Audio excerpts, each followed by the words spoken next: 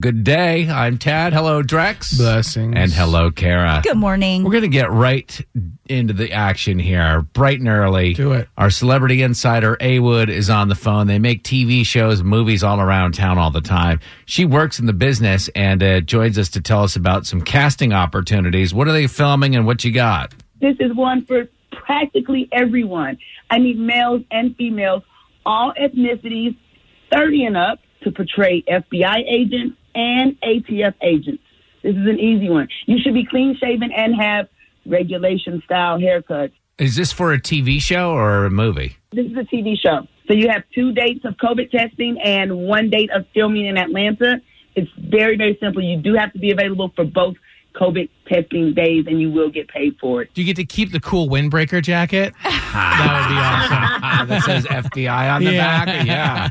If it's illegal to impersonate a police officer, I can't imagine there would be an issue impersonating an FBI agent walking around with that jacket. Shouldn't be a problem at all. And this is when you don't tell them that A. Wood sent you. Other than that, I'll tell you how to submit. All right. Thank you, A. Wood. You can follow her on socials for this casting call and others at A. Wood Radio.